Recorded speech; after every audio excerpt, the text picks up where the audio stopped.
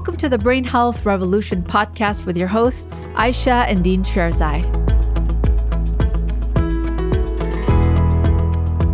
Hello, everyone. I hope you're all doing well. We're so excited to have our friend, Robert Cheeke, New York Times bestselling author of this fabulous book, The Plant-Based Athlete, A Game-Changing Approach to Peak Performance.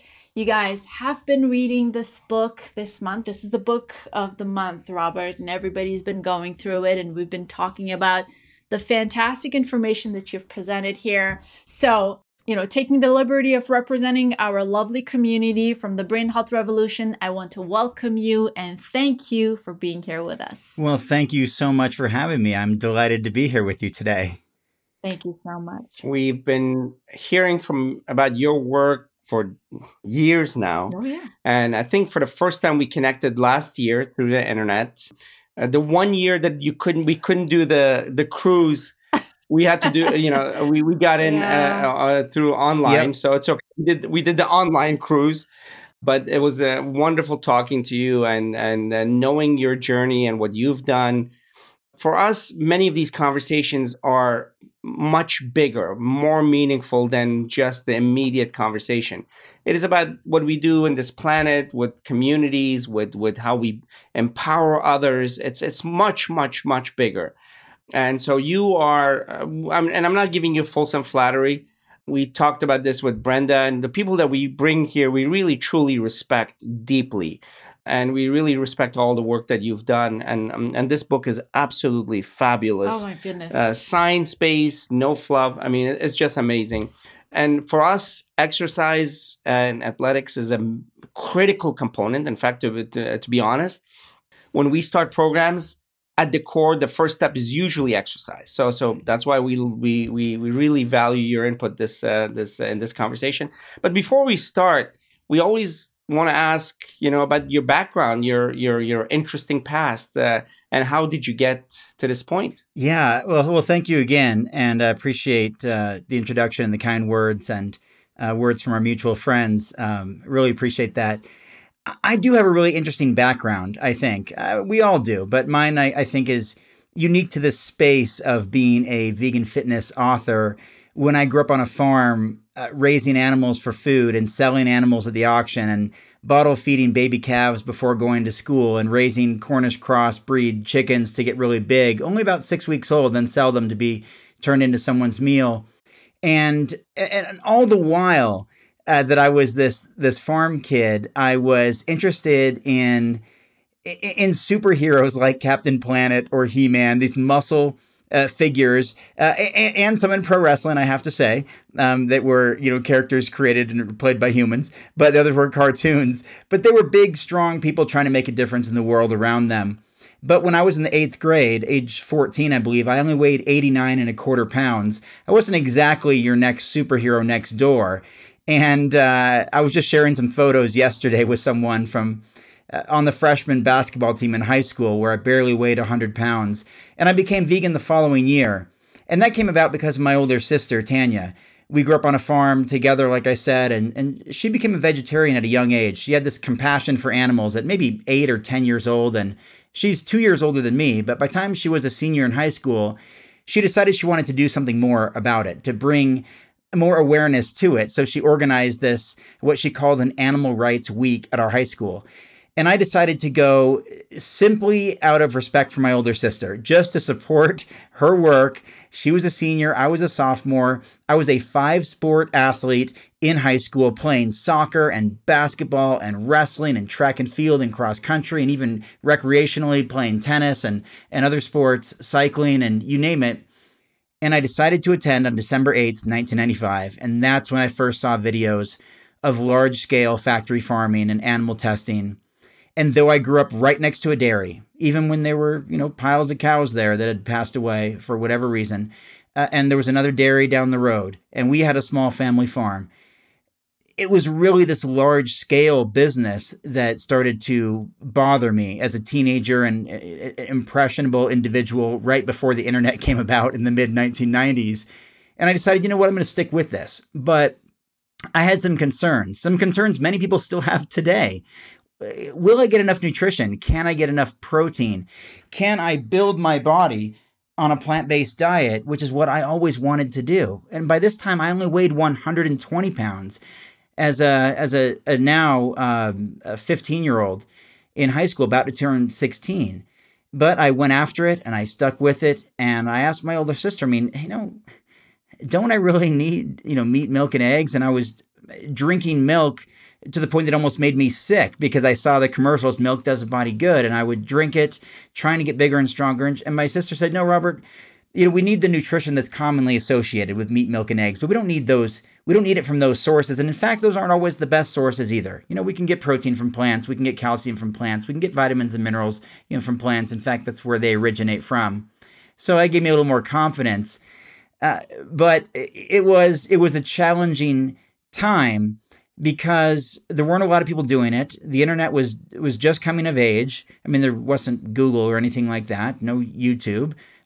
Books by John Robbins and Howard Lyman and Brenda Davis and a few others, but not a lot of resources, not a lot of support in an agriculture community.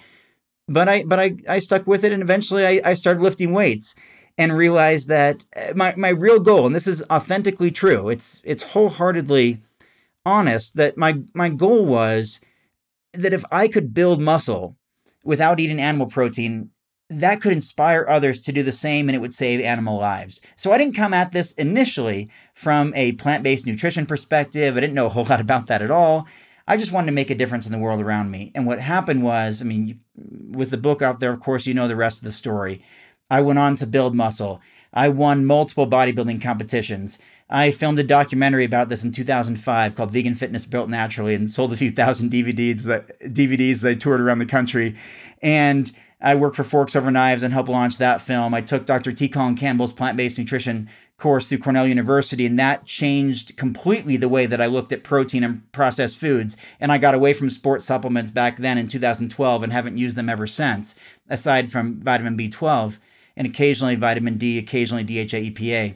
But no sports supplements, no protein powders, nothing like that. And I got bigger and I got stronger even as I aged. And I went on to put on a full 100 pounds and became a 220-pound champion vegan bodybuilder, and have now written a few books on the subject. But it started in an agriculture community, and I failed to mention my parents met in the animal science department at Oregon State University, and my father is a world-renowned animal scientist. He's authored about 15 college textbooks about raising animals for food and has traveled to 6 continents teaching people to do that. So I certainly went a little bit against the family tradition there, but it has worked itself out well. Yeah. And has been a very, very meaningful and rewarding journey. And I'd like to think that it's certainly helped a lot of people reclaim their health and help save a lot of lives along the way, which is exactly what I wanted to do when I started this more than a quarter century ago. Is your dad, what's the situation with your dad and you as far as this whole, the fact that he's written books for animal farming and you've written against, basically? Yeah. So he's a major, or he's retired now, but was a major professor of animal science and an authority, especially on raising rabbits, but other animals as well. And he said this jokes quite a while ago. I didn't tell you the full story. My sister became vegan. I became vegan in 1985. My youngest brother became vegetarian, and he was only 11 years old, and he still is to this day. In fact, recently vegan because he did everything that I did. And my other brother, just a little bit younger than me, went on to become a cattle farmer. And so my dad would joke that, he had 4 kids and only one of them turned out right. The one who right now runs a legitimately, multi-million-dollar farming business out in Oregon and raises cattle and other crops, grass, seed, oats, and I think manages thousands of acres. But, it was interesting. Yeah. You can only imagine family gatherings back then. And especially because I did get into this for animal rights reasons, and I'm still compelled by that today, more than 25 years later, there were some heavily engaged and passionate conversations around the dinner table. And even My sister on her vehicle, her Volkswagen bus, would have a bumper sticker that said, "If you love animals called pets, why do you eat animals called dinner?" And right next to her was my brother's pickup truck with a gun rack that said, "Enjoy a juicy steak tonight." And that's what it was like for years and years and years. But my father invited me to speak to his classes at Oregon State University. His classes on, he actually had some ethics and animal agriculture classes. I don't remember exactly what they were called, but along those lines. He would ask the question, yes, we're animal scientists. Yes, we're raising animals for food and exploiting animals for this purpose. Should we know better? That was part of his question he would ask his students. Is this an ethical thing to do when there's other ways to earn a living or other ways to treat animals or other crops we can grow to be farmers and be productive and successful individuals in our own right? Should we do better if we know better? Basically, along those same lines as if we could see how our food was being produced, we would all, swear off meat and become vegetarians. He had a bunch of famous quotes, back in the 90s and early 2000s that were used all over the internet, asking those questions, those interesting questions about what is an ethical stance that we can take even if we're in this industry. And so he did, for about 3 years, invite me to speak to his students, which was always an interesting and fun opportunity. No, this is amazing. I mean, the journeys that people have to get here. I mean, what we're talking to our audiences that come from varied backgrounds, we talk about the fact that irrespective of why you're here, what we're kind of pushing at the core in this population and this group is the health component. And there's no question that even from that perspective, it's the optimal diet, which is a plant-centered, plant-forward, plant only, whatever you call it, whatever the term is, or as you and I usually talk about, even the Mediterranean, it's actually not Mediterranean, it's plant-centered and just called that. Yeah. It's just amazing that how important this concept is to be promulgated and spread out. Absolutely. Yeah. It's incredible to hear your story. And then sometimes I just, while you were talking, I just thought it would be so much fun just to be a fly on the wall during Thanksgiving or Christmas dinners and just see how you interact, but it just tells about, how committed you are to this and how well you've lived and how much you believe in the benefits of a plant-based diet. And so, for someone who's been an athlete and, you quoted the number more than 25 years or so, how have you seen nutrition and this plant-based or at least a plant-centered approach kind of evolve in the last few decades? Because, it's been an exciting movement and with a lot of impediments and some moments where we've made a lot of progress too. And I would love for you to actually tell us, how this fitness played a role in the rise of health in mainstream athleticism. And, what's your experience with that? Yeah, thank you. I think the most profound observation is simply this. 25 years ago, when I became vegan, there was a lot of concern. My parents were concerned for my health and my well-being. My teachers, my coaches, my teammates, because I was a 5-sport athlete, there was concern. Robert is not going to get enough nutrition. He'll be malnourished. He might even get sick, maybe worse. Fast forward 25 years later, what are people saying? I know I should be plant-based for my health. I know I should go vegan for my health. Yeah. I know I should reduce my meat intake and reduce my animal protein intake. I know I need to increase my antioxidant intake. I know I need more fruits and vegetables. It's the complete opposite. Everything has changed. Right. The whole entire perception has changed. And also the entire food market has changed. Now, we know the basics have always been there all along. Fruits and vegetables, grains, legumes, nuts, and seeds. They've always been there. They're there at our disposal, whether it was at a co-op grocery store in the 70s, 80s, or 90s, or your standard shopping market, a grocery store, or your corner street market in anywhere America and largely around the world. Produce has always been there. But in this vegan food world, which makes it, cool and contributed to the growth of the movement, all these vegan festivals and conferences and exotic events, vegan cruises you mentioned earlier, other things, the food has changed dramatically. And as our friend Dr. Michael Clapper says, it's the food, it's the food, it's the food. So food is our gateway to health. Food is our fuel. Food is our recovery mechanism from exercise. Food is our nourishment. It's our replenishment. It's all of these things. But if you were vegan and, let's say like me, maybe a teenager or a young person and being very social and wanting to go out to restaurants with friends and all of that, you were limited. You were absolutely limited. Whereas now, today, there's vegan food options essentially everywhere. And I'm not saying go to the nearest convenience store or fast food restaurant and go indulge in whatever vegan offering they have. But the fact that it's there, and for small communities like mine that I grew up in a farming community, to be able to go and get something that would be cholesterol free, lower in saturated fat, void of animal protein completely, and higher in antioxidants, vitamins, minerals, and real nutrition is meaningful. It makes a real meaningful difference. And so the entire food landscape has changed.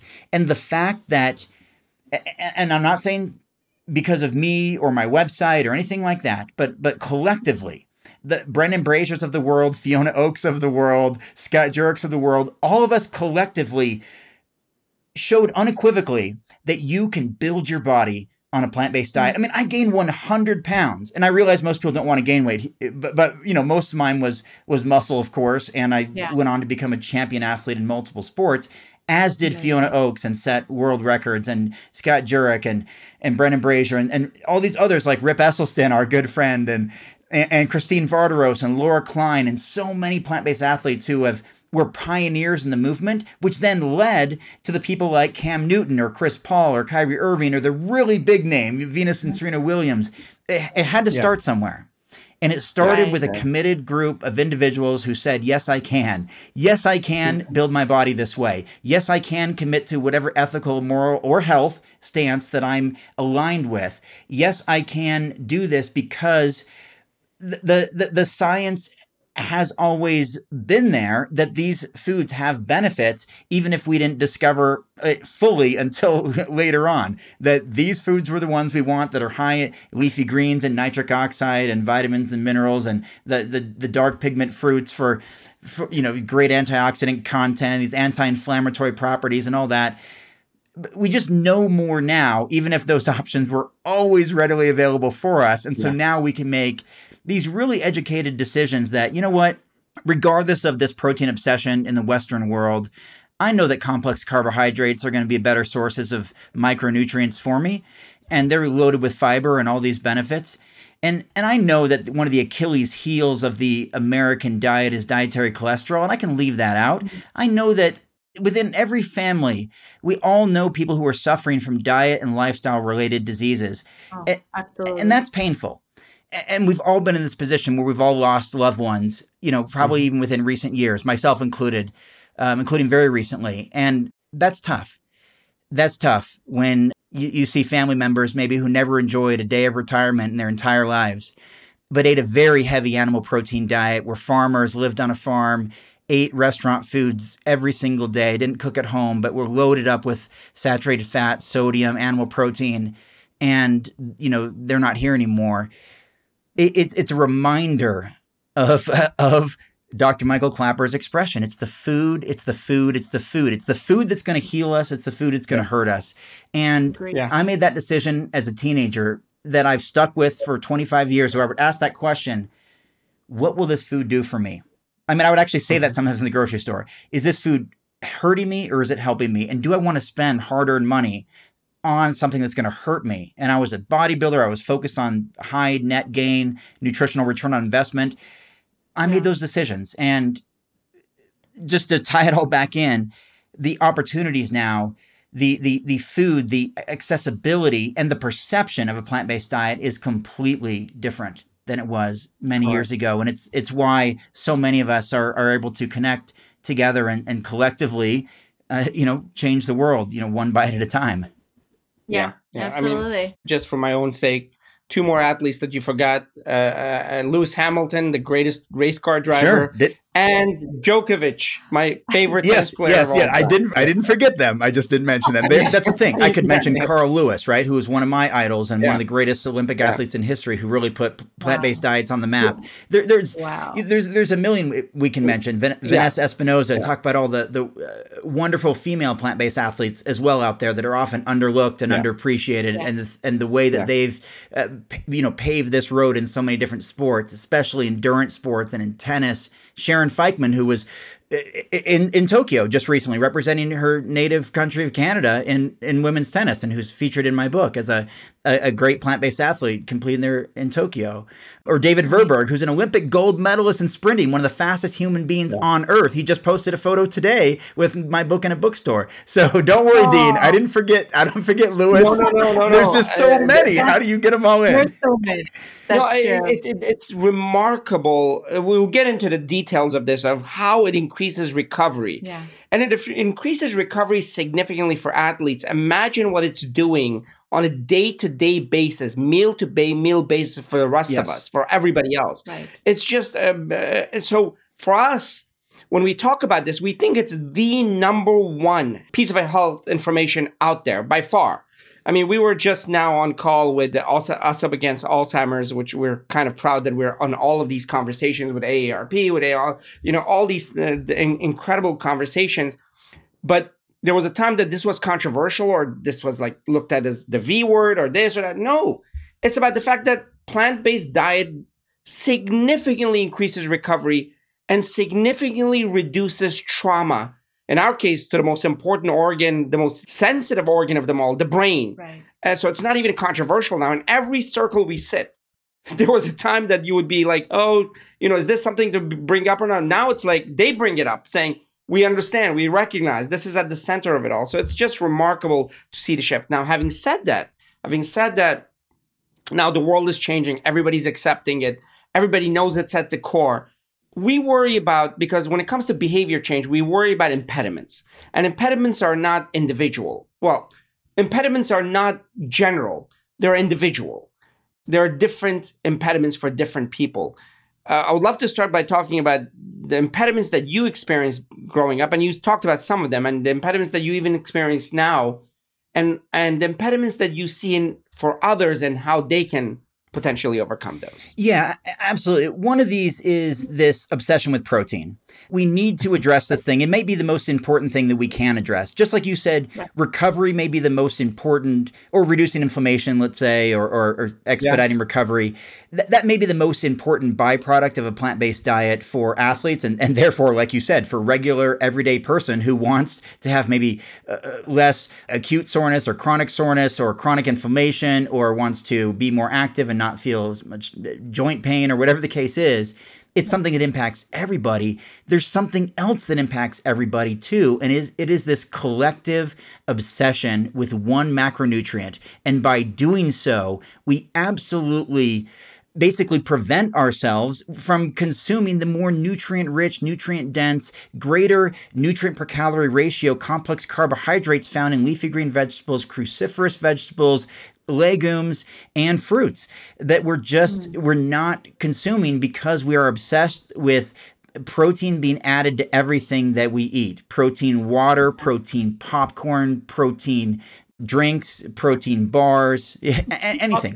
So the reason I want to bring this up is because that is going to be an obstacle for people adopting a plant-based diet, especially men, especially young men, but really anybody, and those who have been living an omnivorous lifestyle for a very long time, buying into this idea that protein is this revered macronutrient that everyone needs to consume as much of as possible, which simply isn't the case. In fact, consuming excess amounts or copious amounts of dietary protein, especially animal protein, could have adverse effects over time on all kinds of things, from consuming excess calories, excess saturated fat, plaque buildup in arteries, implications for kidney, liver, energy levels, fatigue, excess body weight, feeling sluggish, which then leads to inactivity, which then leads down this path of chronic illness and struggle. So if we can just finally address this protein thing head on and realize we don't need that much of it, it's easy to get, and you very likely have never met anyone in your entire life that has a clinical protein deficiency unless they have an eating disorder or they're in a developing country, they're in a food desert, they don't have access to calories, or they're literally starving. Yet we've met almost anyone you see. Go to the grocery store today, the shopping mall, walk in a park, go down the street, visit any city. Almost everyone you've ever met consumes more protein than they need, which oftentimes leads to excess calorie consumption, obesity, all these things. Yet they're still being marketed the fact that they need to eat more or drink more of it. Something that they're reaching they're exceeding their daily needs of this one macronutrient, but they're being sold and marketed this idea they need more of it. And this is a problem because if we can't address this, we can't always inspire people to adopt a plant-based diet, because the question remains, even for me, for 25 years now, I was asked this question yesterday or the day before, when people see me wearing around, vegan strong on my shirt or some sort of expression, where to get your protein or how do you get enough? Yeah. So we need to talk about that. So there's general recommendations, something around 0.8 grams of protein per kilogram of body weight, something around 56 grams for men, 46 grams for women throughout the day. But really, it's not gender specific. It's more what your body type is like. I mean, you could be a 6'4" female basketball player, 200 plus pounds, or a 5'1", 125 pound male who's a long distance runner. So it's not necessarily gender specific, but it's really about body mass and what your real protein needs are based on your size and your activity level and things like that. But it's not that much. It's really not that much, and it's easy to attain. And so one rule of thumb is that if you can figure out what your true calorie needs are, and you can do that different ways, including using the Harris-Benedict calculator, which factors in your gender, age, height, weight, and very importantly, your activity level, and it'll give you an approximate number of calories you expend per day, which is what you would need to consume to maintain weight. If you consume your absolute calorie needs, you will essentially by default reach your protein requirement needs simply because of the macronutrient makeup of food. That food is made up of protein, carbohydrates, and fats, and water, fiber, alcohol in some cases.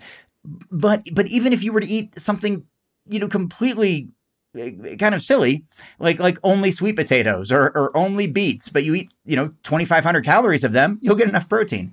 So a diet with any kind of variety at all that reaches your true calorie needs will reach your protein needs. And for those who are athletic, especially maybe in strength sports, lifting weights or football or contact, or I don't know, something that gets the heart rate going quite a bit, maybe consume a little bit more. But it's not necessarily consuming a higher percentage, but just, a little bit extra calories because you're burning so many more anyway. So just a little bit more rice and broccoli and black beans, or a little bit more sweet potato, or another piece of tofu, or add some walnuts to your oatmeal in the morning. It's really as simple as that. It doesn't have to be that complicated. Yeah. Wow. Absolutely. The Harris-Benedict calculator, that was useful because that's one question that we get almost all the time. Yeah. What about protein? And especially, no disrespect to men, but men basically freak out when you tell them that you need to stop eating meat because it's not really beneficial for your brain health. And so that is a very, very important question. And Robert, what about this whole notion about complete and incomplete proteins? Yeah. I know that we essentially get amino acids and all of our amino acids from plants. Yeah. But how would you answer a question when people say that plants are incomplete protein? I just answered this in Philadelphia a couple of days ago, having this conversation. It's funny. We obsess about this thing. Well, I need all my essential amino acids in this one concentrated source right now. Really? Is that how you get all your antioxidants for the entire day in one meal? Is that how you get all of your fiber content? Really, in one meal, you get all of it. We don't do this for any other aspect of nutrition. Did you get all these other components all in one meal? No, what we get, like you said, Aisha, the amino acids are, the building blocks of protein that are found in all types of food. And yes, plants contain all the essential amino acids, some just higher amounts or lower amounts than others. And so we accumulate that all throughout the day, throughout this 24-hour eating period. And our body is so sophisticated, it balances things out and pools them together and uses them as needed, just as we eliminate things that are excess. You can't do 50 grams of protein in a protein drink and expect to absorb all of it at one time. You can't. Your body's going to eliminate it. You're just going to get rid of some of it. And so plants do contain all the essential amino acids. Now, if one food is, higher in one and lower in another, which is how that popular, combining rice and beans, came together in the 70s or 80s, right. Diet for a Small Planet and all that kind of stuff. It doesn't have to be done in a single meal. Our bodies are so sophisticated. I mean, do you have all your 8 cups of water consumed, in one meal? No, we just accumulate this stuff over and over and over. So you're eating levels of amino acids that are completely different in almonds, in kale, in brown rice, in jasmine rice, in sweet potato, in broccoli, in blueberries. We need to not overthink things or have this reductionist approach. We just need to eat our favorite plant-based foods, the ones that we actually will eat, the ones, and add a little bit of diversity in there at all. And remember that many people who are not necessarily on the plant-based wagon eat the same 3 or 4 meats, throughout their entire lives, the same couple cheeses or eggs their entire lives, then a handful of fruits and vegetables, legumes, grains, nuts, and seeds. Most people, and I wanted to make this point, maybe when I was talking about the last question, this idea that when we talk about Harris Benedict calculator and being aware of what we're consuming, it doesn't matter who you're talking to. 99% of people are unaware of what they're actually eating as far as an accurate assessment of calorie intake, protein, carbohydrate, fat intake, and even sometimes the variety of food. We just don't know. We just say, I eat pretty healthy. Yeah. But when you're asked to put it to the test, document it, and then put it into MyFitnessPal or Chronometer or some level of accountability, wow. Yeah. It may be one of the most eye-opening things you'll experience. Say, wow, I've been plant-based all these years, but I don't eat leafy greens. Once a week, maybe, or I had no idea I was addicted to caffeine, or that I have chocolate 3 times a day. I just didn't know that, or I didn't know that I only eat bananas, apples, and oranges, the 3 cliche fruits. But there's thousands out there, and I only do these 3. I just didn't know that about myself. Or I may live in the desert or some very warm climate. I think I think you're out in Southern California, warm, but I don't. But I only drink 32 ounces of water throughout the whole day. This transparency and awareness can change everything. So I wanted to just make sure I throw that out there with this question, because most people are eating the same 10 or 12 things every single day of their lives. And that wouldn't be an issue if there was a lot of variety there. But the reality is maybe 8 or 9 of those are processed items and the rest are just, condiments or sides on the plate. And we wonder why we have a lot of chronic illness and malnutrition. We're especially here in America, such a rich society that is overfed and undernourished. How is that possible? Well, there's a lot of reasons for it, but such chaos, psychological chaos going on in our policies. On the one end, we're subsidizing the most unhealthy foods you can imagine in history. And on the other side, we're supporting a $27 billion NIH and a $1 trillion healthcare system that's supposed to avoid these diseases. I mean, that's to me is bewildering that cannot be analyzed and reversed.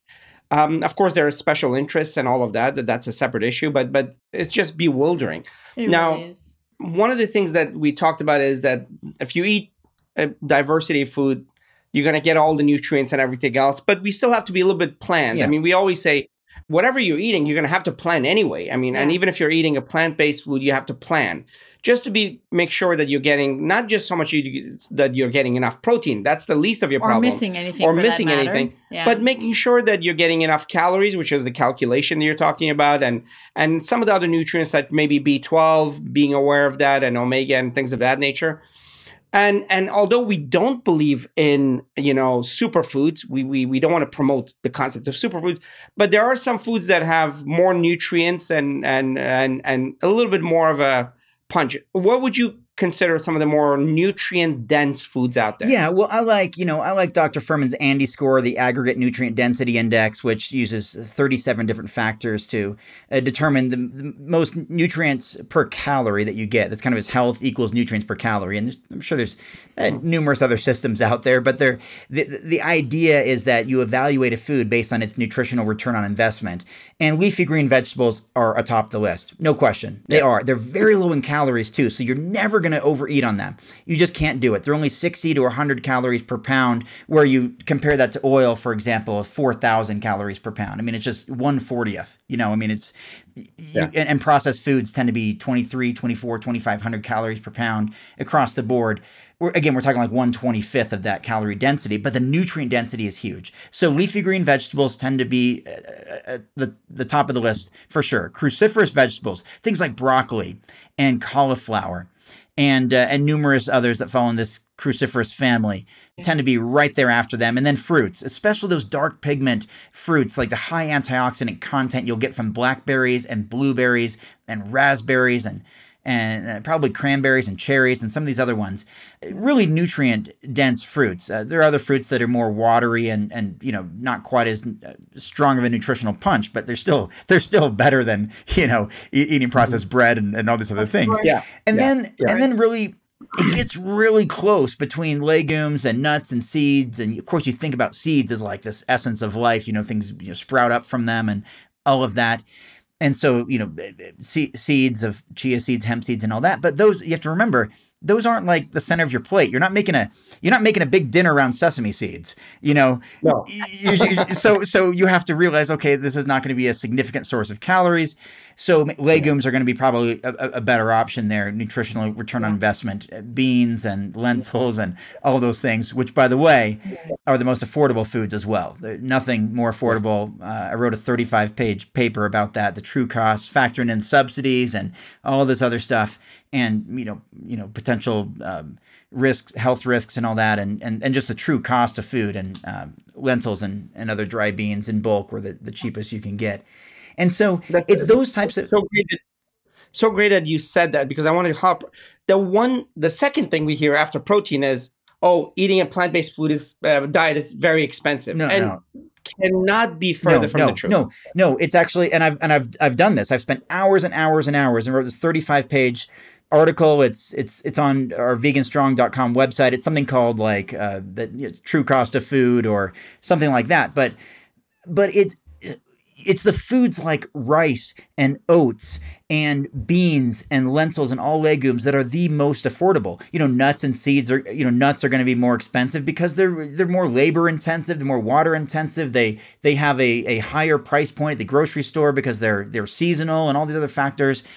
And then I'm also talking about the nutritional return that you get from these foods. So you might say, well, there's this hamburger bun that must be cheaper, must be like 5 cents. But it doesn't give you a nutritional return on investment. It's like eating paper or cardboard. You're not, that doesn't compare to even a teaspoon of lentils. So you have to factor in the return on investment as well, not just the cost per pound at the store, because there's going to be a different calorie density between, let's say, even kale and lentils is going to be fivefold, 500 calories per pound of lentils and 100 or less calories per pound for kale. And you compare the cost, but also the calorie density and what you get out of that serving size. So I'm glad you mentioned that. It is absolutely affordable. And in fact, I've really in recent years gone out of my way to shop at the most ordinary stores possible, because I don't want this elitist image that vegans and people on a plant-based diet can only shop at Whole Foods Market and these other exotic stores, because there's something, I don't know, there's something really nice about supporting little corner markets and little farmers markets and community markets. And also even, large, big chain grocery stores. I won't mention their names, but they're often kind of frowned upon as, this is a real cheap kind of store and all this.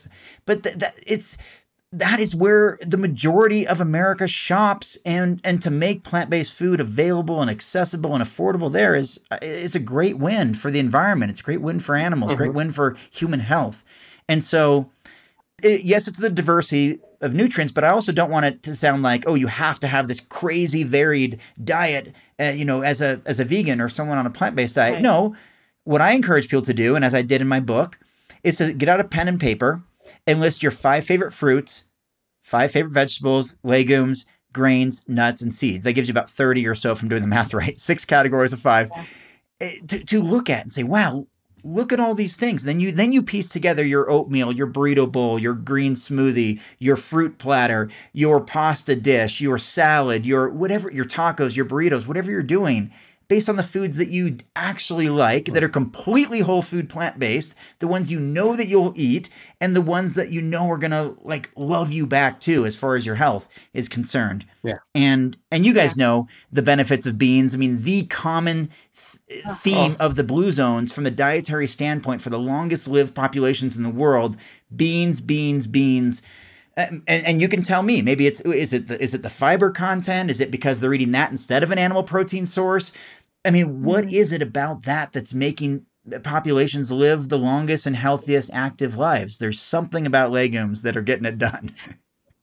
Oh, it's all of them. I mean, what it has that's beneficial and what it doesn't have that's harmful. Right. And the calories and the protein and the fiber. I mean, it's just pound for pound. It's not, to us, it's not even comparable to the junk that we're pushing on our kids in the school systems. Right. The poison that's actually accumulating in their neurons and their brains is just not even comparable.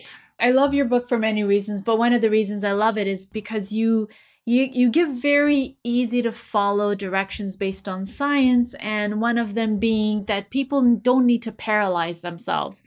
I think I see a tendency that all of us are so obsessed about the foods that we eat. And, it, like you said, it kind of brings this elitism in food where it's only thought that people who have the resources can only live a long, healthy life. And because you can't afford or you don't have access to, special foods, then your health is not going to be as good.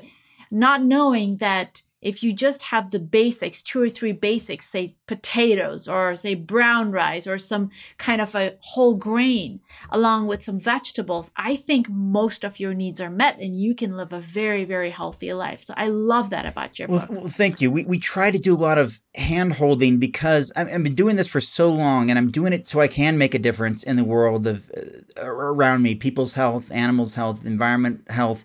And there's so much temptation out there. There are food deserts in convenience stores and fast food restaurants and the whole rise of fast food and family diners and microwaves and all this contributed to our obsession with protein early on decades ago and continues this day, especially in the sports nutrition world and in the machismo world of chicken wings and with sports and all this stuff. And it's really grotesque to me and turns me off. And I want to say something quickly because this could be important. We're almost cursed because of our privilege here in America that we have all of these options. Some of the healthiest foods I've ever consumed have been when I visited poor villages in Indonesia or Thailand or in the Caribbean where fruits grow in abundance and greens and fresh food is available and rice and beans are a staple in their diet. And you'd have to travel far to find one of those junk food, corner markets that sell all the processed foods with the bright color packaging.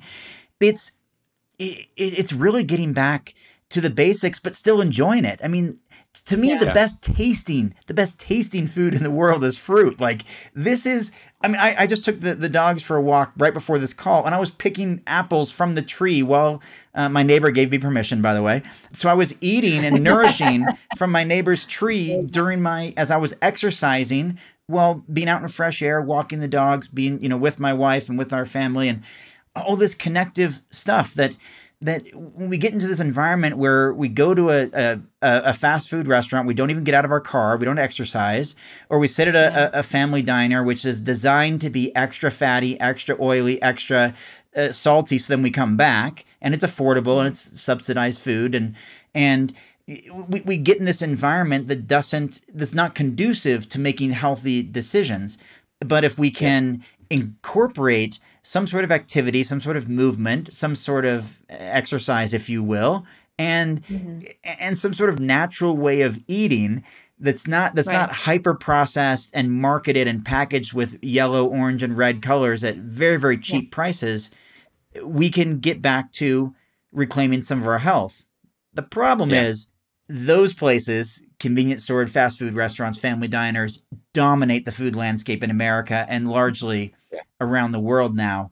And that's what we're up against. And that's a tall order. That's one of the greatest obstacles anyone is ever going to face in their lives, is the marketing of some of the most unhealthy foods possible and the temptation to not be able to pass them up because their price point, their flavor profile, and the addictive nature that makes them perhaps a staple for the rest of your life until, unfortunately, that diet lifestyle often contributes to a shortened life, as we've seen time and time again, including, again, in my own family and friends, including in recent memory. Right. As someone who has a keen understanding of the environment and some of the challenges that people have, knowing all these marketing schemes and the kind of foods that are surrounding it, how do you manage that? I mean, you travel a lot. You go places, and how do you manage navigating through that space? I mean, obviously your commitment to it just is more than just, eating healthy food. So it's pretty anchored and strong. And that's one thing that we always talk with our kids about. You have so many strings attached to your mission in life that it's not too difficult to kind of, get off track. You stay on your track if you have a good understanding of what your goal is in life. But say, for example, if somebody who has just started, it's really hard for them. So how do you maneuver? How is your food different from when you're at home in your comfortable environment and when you go out and you don't have any control? Yeah, that's a good question. And it can often be a difficult scenario. I like to say that I've, during these 25 years I've been vegan, I've visited about 33 countries, and some were just brief visits, of course, but I've never really run into major obstacles or temptations that have led me astray.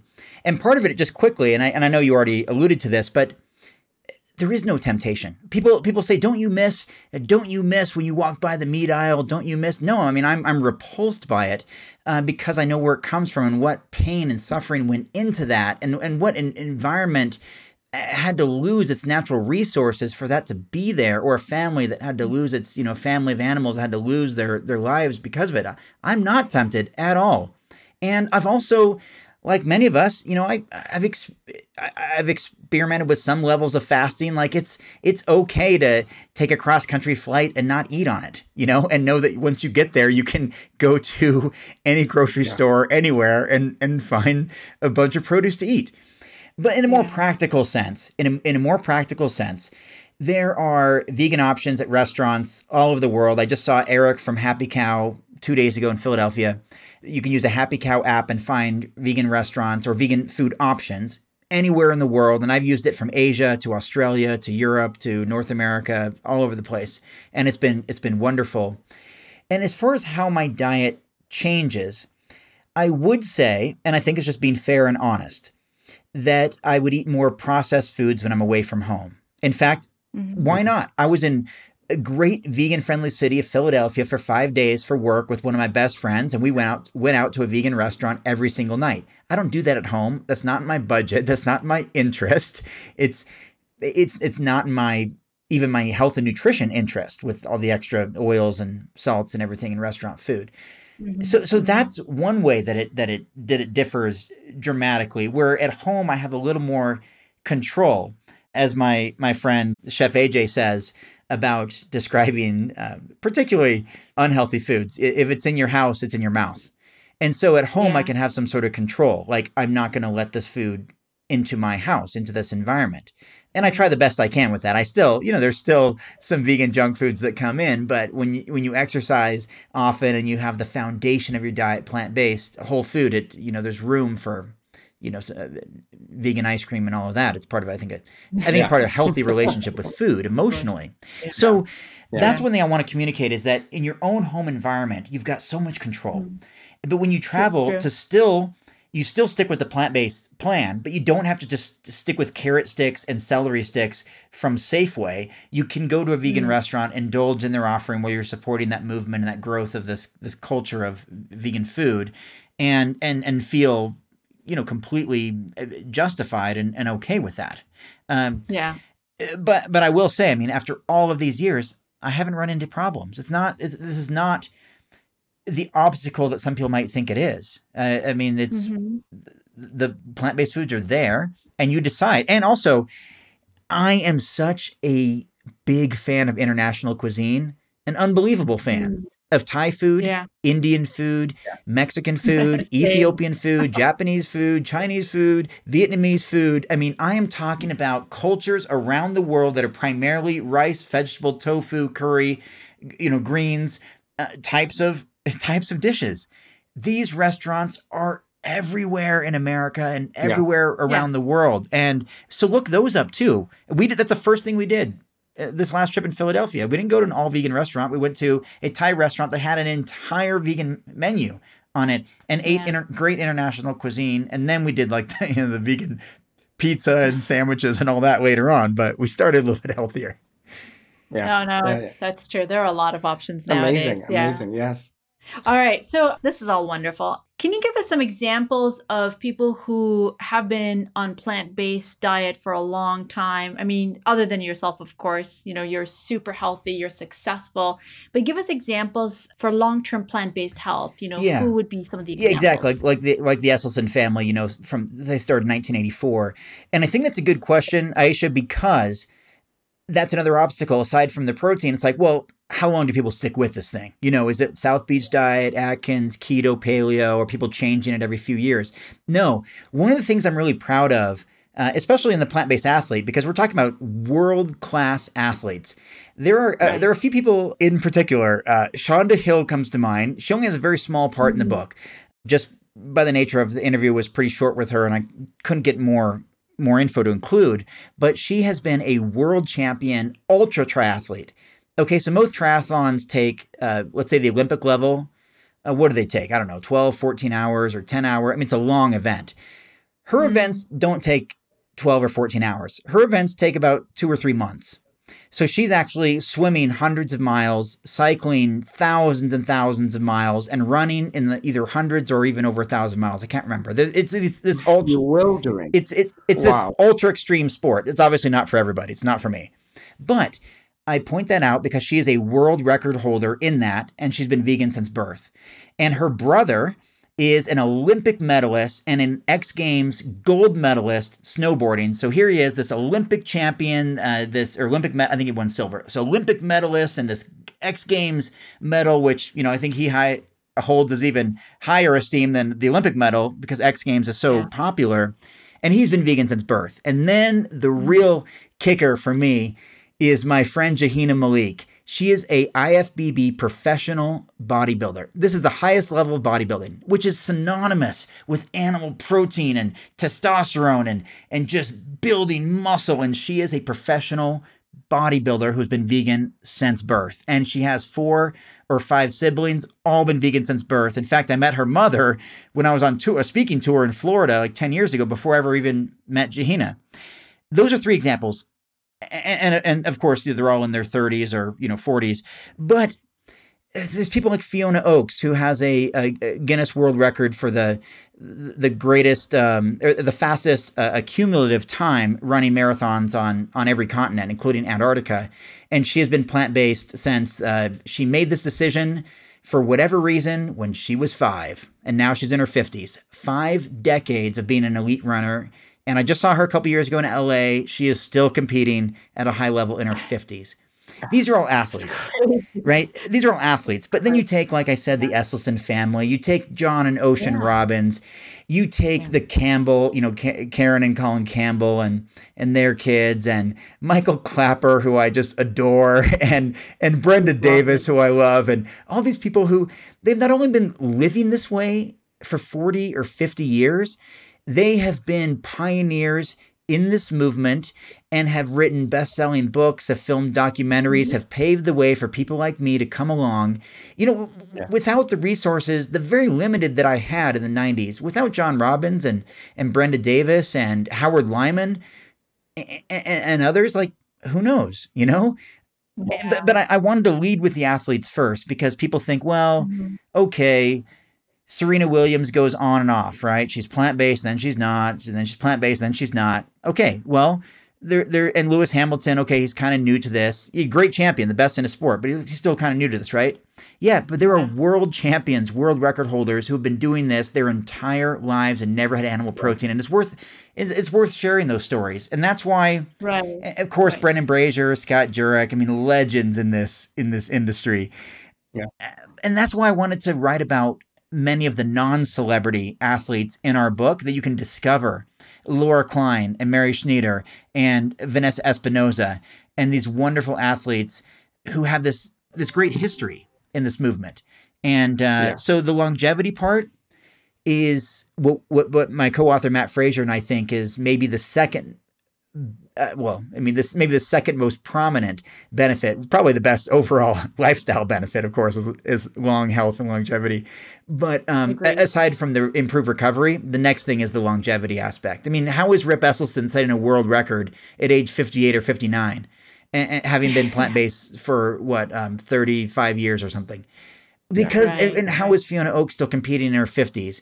And why is Rich Roll? I just saw him last week in LA, and now he was swimming. I saw him today swimming in some race or something, and he's 55. I just talked to him about that, about his age and his performance, and it's inspiring.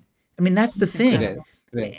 And so many of our friends and colleagues are. I mean, I'm going to a conference this weekend.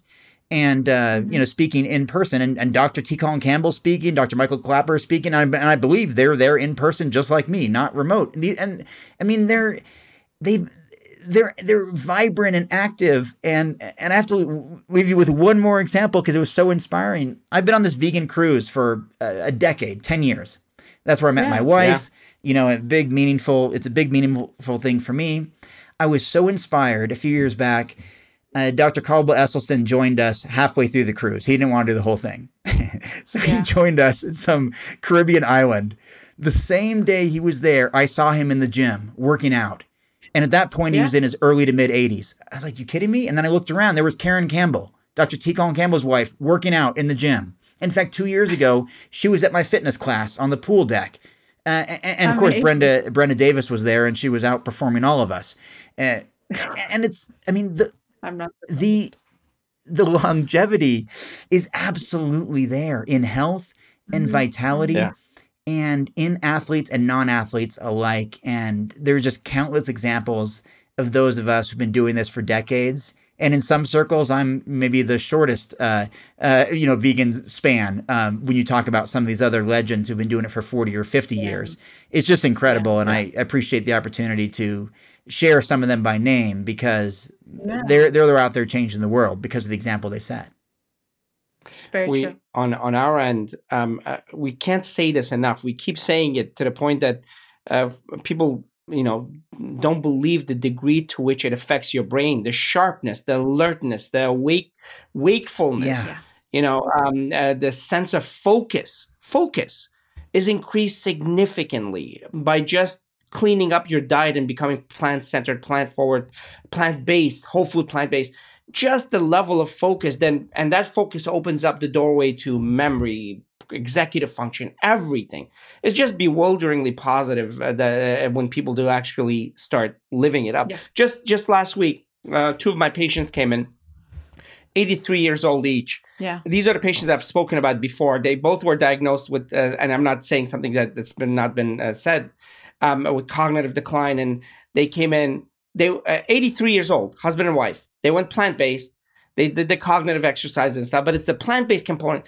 And my goodness, they are sharper now than they said that when they were in their earlier age 50s. Yeah. And it's literally because of that food and the elements that a plant-based diet can give to the brain, this overly energy needy organ. So with that, I think we should get to the questions. Well, one question that I had was, a lot of people who go on a plant-based diet, Robert, there's some unwanted weight loss. Sure. That comes along with that. And I think it kind of balances out. But I wanted you to touch on that because I'm sure you've worked with a lot of your clients and your people who follow your program. And what is your experience and what kind of advice would you give to someone going into a plant-based lifestyle? I'm glad you asked that, and I'll try to be brief because I'm usually not, which is obvious. Because I've experienced that as a bodybuilder my entire life. Here's the scenario, just real quick, especially with men, especially athletes. Here you have this omnivorous athlete, big, strong, consuming, let's just make up a number, 3,000 calories per day as an omnivore. They switch over to a plant-based diet. They swap out meat for salads and for fruits and vegetables and these other things. Immediately, they drop to a 2,000 calorie diet and they start losing weight, maybe sometimes losing strength, losing speed. They say, what happened? They cut out 1/3 of their calorie intake and they're wondering why they lost weight. This is simple math. But again, it goes back to they're not aware of it. Most people are not aware of what they're consuming. If you asked all your friends, sit around the table, how many calories do you consume per day? Nobody knows. And not that you have to count, but if you want to have some control over it, you want to have control over weight loss or weight gain or maintenance, you want to stay the same weight like Mr. Rogers did, his entire career, then you have to know. You have to know some of this stuff. And so that happens all the time, especially with athletes, including some very high profile NFL players. I'm talking like Tony Gonzalez style, the greatest tight end in NFL history. Dr. Campbell worked with him. I was interviewed with him for the Wall Street Journal or Washington Post, one of the two, I guess Wall Street Journal. And he lost a bunch of unwanted weight because his calorie intake diminished. And then once he figured it out, he balanced out again. Same with David Carter. We told that story in our book. Same thing. But not just athletes, anybody. And not just men and not just, younger people. It's you have to, as you replace animal protein for plant-based protein, you've got to find a similar calorie density. And so what I mean by that is that meat, animal foods could be 1,500, 2,000 or so calories per pound, I think on average. And most, as we established, most plant foods are 1, 2, 3, 4, 500 calories per pound, except for things like nuts, seeds, nut butters, avocado, breads, other things. And so you've got to bring some of that heavier stuff in. So that's where the burrito bowls with the avocado mixed in is helpful. As I mentioned earlier, putting things like walnuts on oatmeal with berries for antioxidants and some other things, nut butters on anything. It could be vegetables. It could be a sprouted bread. It could be anything. These are going to help bring the calories up. And they don't just have to be all fat calories. I mean, you can still get some great calories from sweet potatoes and lentils and beans and all of that they're low in total fat. Not just, I'm not just talking about nuts and nut butters alone, but that's what we have to be cognizant of. We have to be aware of the calorie density. And so we talk about that in our book too, but you got to swap in the right types of foods in order to avoid the unwanted weight loss. And also, Dean, you're going to like this. You've got to put stress on your muscles. You've got to do some exercise, especially leg exercises. That's a great way to maintain muscle mass, bone strength, bone health, muscle density, prevent injuries by actually using your tendons and ligaments and muscles so that if you happen to fall or slip or whatever, it's not a completely foreign movement because you've been doing lunges or squats or some machine exercises at your local gym or taking a Zumba class or whatever. So you can move laterally and forward and back and you're not going to sprain an ankle or something. There's so much important aspects in that as well. And I said I'd be brief, so I'll stop it there. No, we love it. Wonderful. This was such excellent advice, and especially when it comes to making sure that people understand the change in their calorie intake when they take on a whole food plant-based lifestyle. And you spoke about exercise, and I think that's critical too, because a lot of, most of the lovely individuals that we work with are 65 plus, mostly in their 70s and 80s. And so if they stop eating the standard American diet, moving on to a plant-based plant-based diet, there's a radical shift in their calorie intake because of atherosclerosis and all of that. They do benefit from it, but at the same time, they lose a lot of muscle, sarcopenia, and that makes their legs weak. So exercise is critically important. As far as exercise is concerned, and it's important to ask you, tell us exercise techniques that are high yield, that are just incredibly important for people to own at least on a daily basis, if not, well, on a regular basis, let's say, to build muscle and to make sure that they don't lose muscle mass while being on a plant-based diet. Well, the first thing I always say, and I may have said this with an interview with you a while back, is that the most important exercise to do is the one that you actually will do. The one that you enjoy, the one that you will do. If someone prescribes you have to use the rowing machine 3 days a week and you don't have access to one or don't like it, but dancing is something you love, but no one told you to dance or gave you permission to dance, and you just skip everything, you're not making any progress. And so it has to be the exercise that you are willing to do. But if you can, find some weight-bearing exercises, some body weight exercises. I mean, the exercises, Dean and Aisha, that I do on the cruise, these absolutely even wipe me out, and there's no equipment necessary whatsoever. What we're doing are jumping jacks and squats and lunges and push-ups and dips and static holds, and it's 100% body weight. There's not even a single resistance band. There's not a step to step up on. There's no Bosu ball. There's nothing. It's your own body weight, and you can do amazing things with it. It just takes the discipline, the desire, and the routine, the habit forming to actually do it.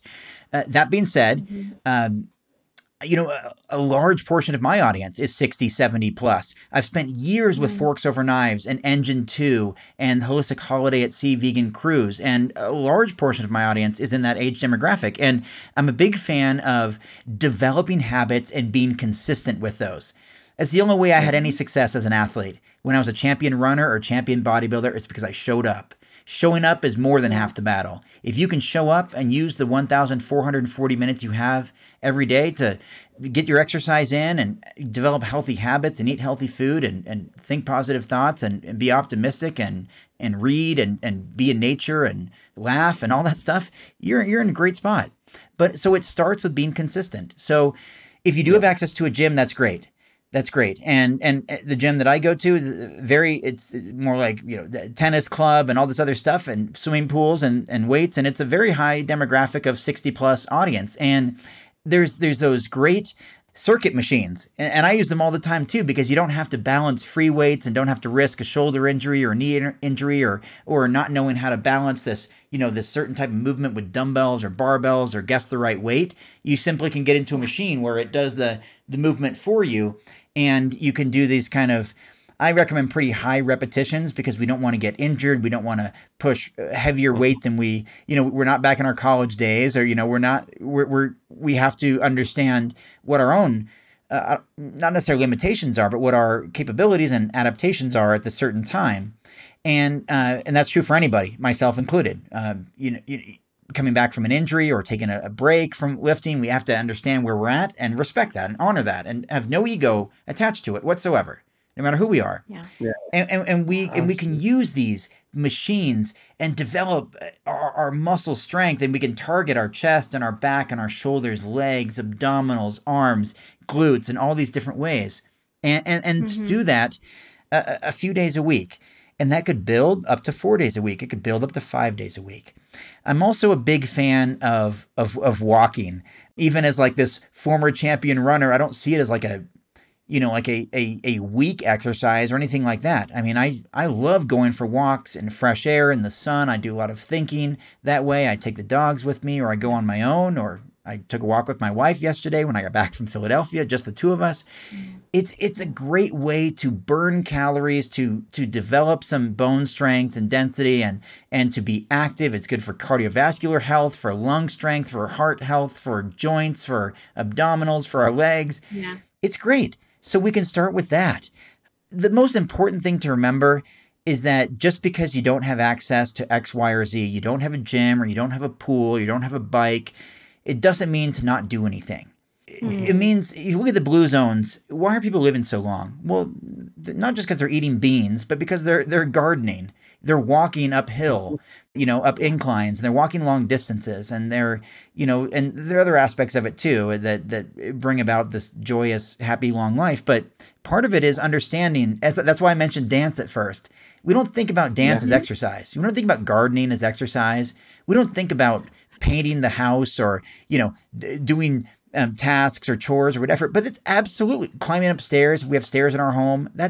Those things are all exercise. But we just paint exercise this picture of wearing spandex and a bandana and grunting in the gym. Maybe that's how I do it, but it's not for everybody. No, I don't actually do that. But that's not for everybody. Exercise is what you're willing to do, what you enjoy doing, and what you'll do in developing a habit, which then becomes routine, which becomes second nature, which becomes who you are, your identity. Absolutely. Exactly. I love that. I love that so much. That's quite empowering. Yeah, yesterday we live on the beach, and we do these walks as a family right on I wouldn't call it boardwalk, on the walk in Redondo Beach all the way to Hermosa, which is about 2.5 miles. Yeah.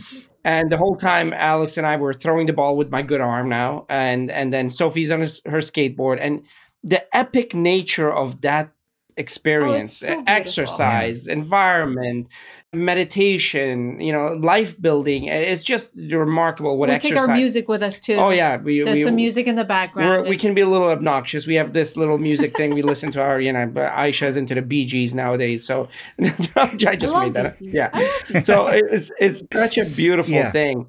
It is as simple as that. Today we were talking, and somebody was talking about brain building exercises and lumosity and this and that. No. Dance. Yeah. Learn how to dance. That's exercise. That's meditation. That's mindfulness. That's cognitive exercise. Simple things. What you do in your book, what you were describing, which is that eating a plant-based diet is not expensive. Being an athlete or exercising does not have to be a contrived experience of going to a gym, although you can do that. It's simply being in your living space. Some people come to me and say, oh, Dean, I don't have any space. I said, do you have enough space to stand in your living room? Yes. One of the best things you can do is make it a rule. If you're watching TV, stand and do steps in your space, just in that space. And if you want to make it a little more complicated, get a little, board or something that you can step up and down. Simply that is better than you can imagine. And so I love this book, what you've said in this book, how you've empowered people with amazing athletes, yet it's something that every one of us can do as human beings to help ourselves, our planet.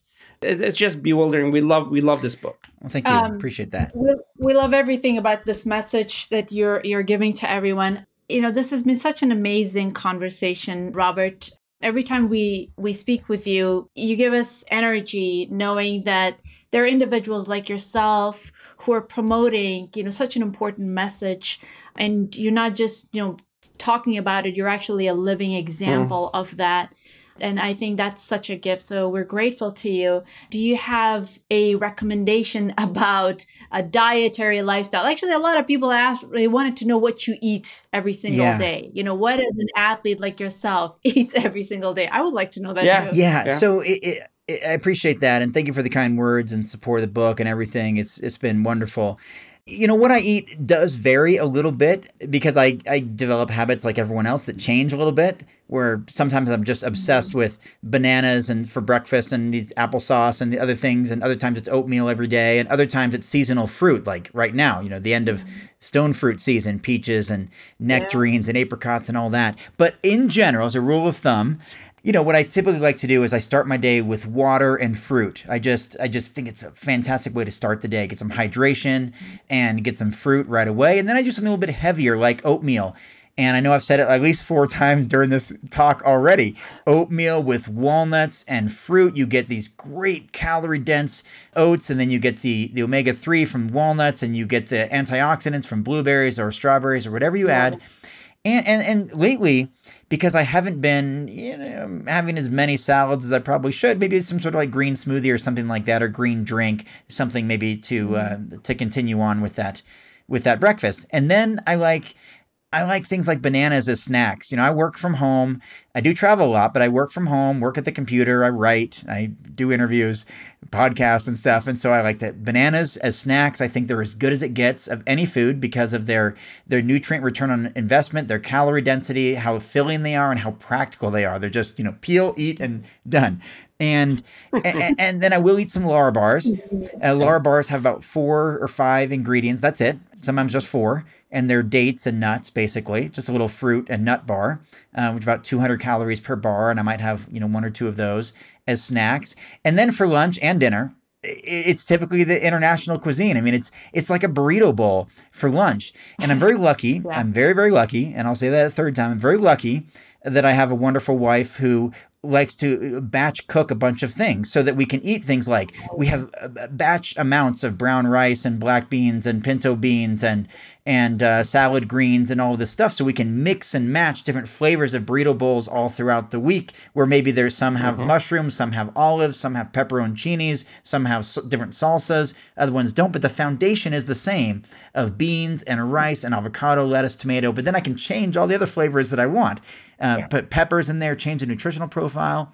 And we do that for other things too, to have these bulk quantities of lentils or, whatever we want to make for that particular meal. Yeah. And so for me, it really is kind of like a burrito bowl. But I also have oftentimes like bulk amounts of Yukon Gold potatoes or sweet potatoes, foods like that are fantastic for lunch. So let's say I do a burrito bowl. And then throughout the day, I'll have, again, more different types of fruit, like picking apples from my neighbor's tree or eating different fruit because it is my absolute favorite thing. So I might snack on blueberries, raspberries, and none of this is boring, by the way. These are foods that I love. Watermelon, I was big on that earlier this year, and pineapple and different melons and cherries are probably my favorite food in the world. And so I snack on that, and then I go exercise. I usually exercise around this time, so I'm going when we're done here. I've already done the dog walk, but I go to the gym in the evenings. And that's kind of by design based on my lifestyle. I do all my work, kind of traditional 9 to 5, 9 to 6 hours. And then I walk the dogs, and then I go to the gym, which then I have my post-workout meal and dinner at the same time. And so, because I don't do things like protein drinks and supplements and all that. I just don't do it. I haven't in a decade. The only supplement I use is vitamin B12 and occasionally, like I said, vitamin D or DHA, EPA, omega-3 essential fatty acids. Yeah. And so I come home, and that's when I have, again, maybe it's Thai fried rice or a pad Thai, or it's a pasta dish, or it's lentils, or my wife makes these stir fries with, green beans and tofu and tomatoes and peppers and mushrooms and all this and rice and it's a great meal. It's like the ideal food of protein, carbohydrates, fats after a workout. And I'm not having this like extra meal of post-workout protein and all this stuff that's kind of nonsense. And then I just wind down. And then at the end of the day, that's where I have my treat. I like a fruit popsicle. I just love fruit so much. I'll have like a strawberry fruit popsicle. Well, I'll maybe watch some television with my wife before bed, which I never did watch television for a long time. But I do these days as I realize it's okay to relax a little bit when I didn't always give myself permission many years ago to do that. So that's a typical day. And for me, I'll just tell you, I know our audience listening is quite, very likely not a 41-year-old male bodybuilder who weighs 215 pounds. But for me, that's where I'm at. And I eat about 3,000 calories a day. And even on that, believe this or not, I have it all documented. My protein consumption is 10% or less of my total calorie intake. It's about 70 to 90 grams. I'm not even in triple digits. 70 to 90 grams of protein on a 3,000 calorie diet for a 6 foot tall, 215 pound, 41-year-old male. And if I'm doing this, and even in my 40s, being in some cases biggest and strongest I've ever been, and all of this, there's no need for others to overdo this protein thing. It's just not necessary. And that's one of the things that I'm trying to show through this dietary intake of real, natural foods, and then a few of these little treats every now and then. That's incredible. I think that's a lovely message. And I know that if you come over to our house, you're going to feel right at home, because that's basically exactly what we eat. Exactly. Well. Yes. That's wonderful.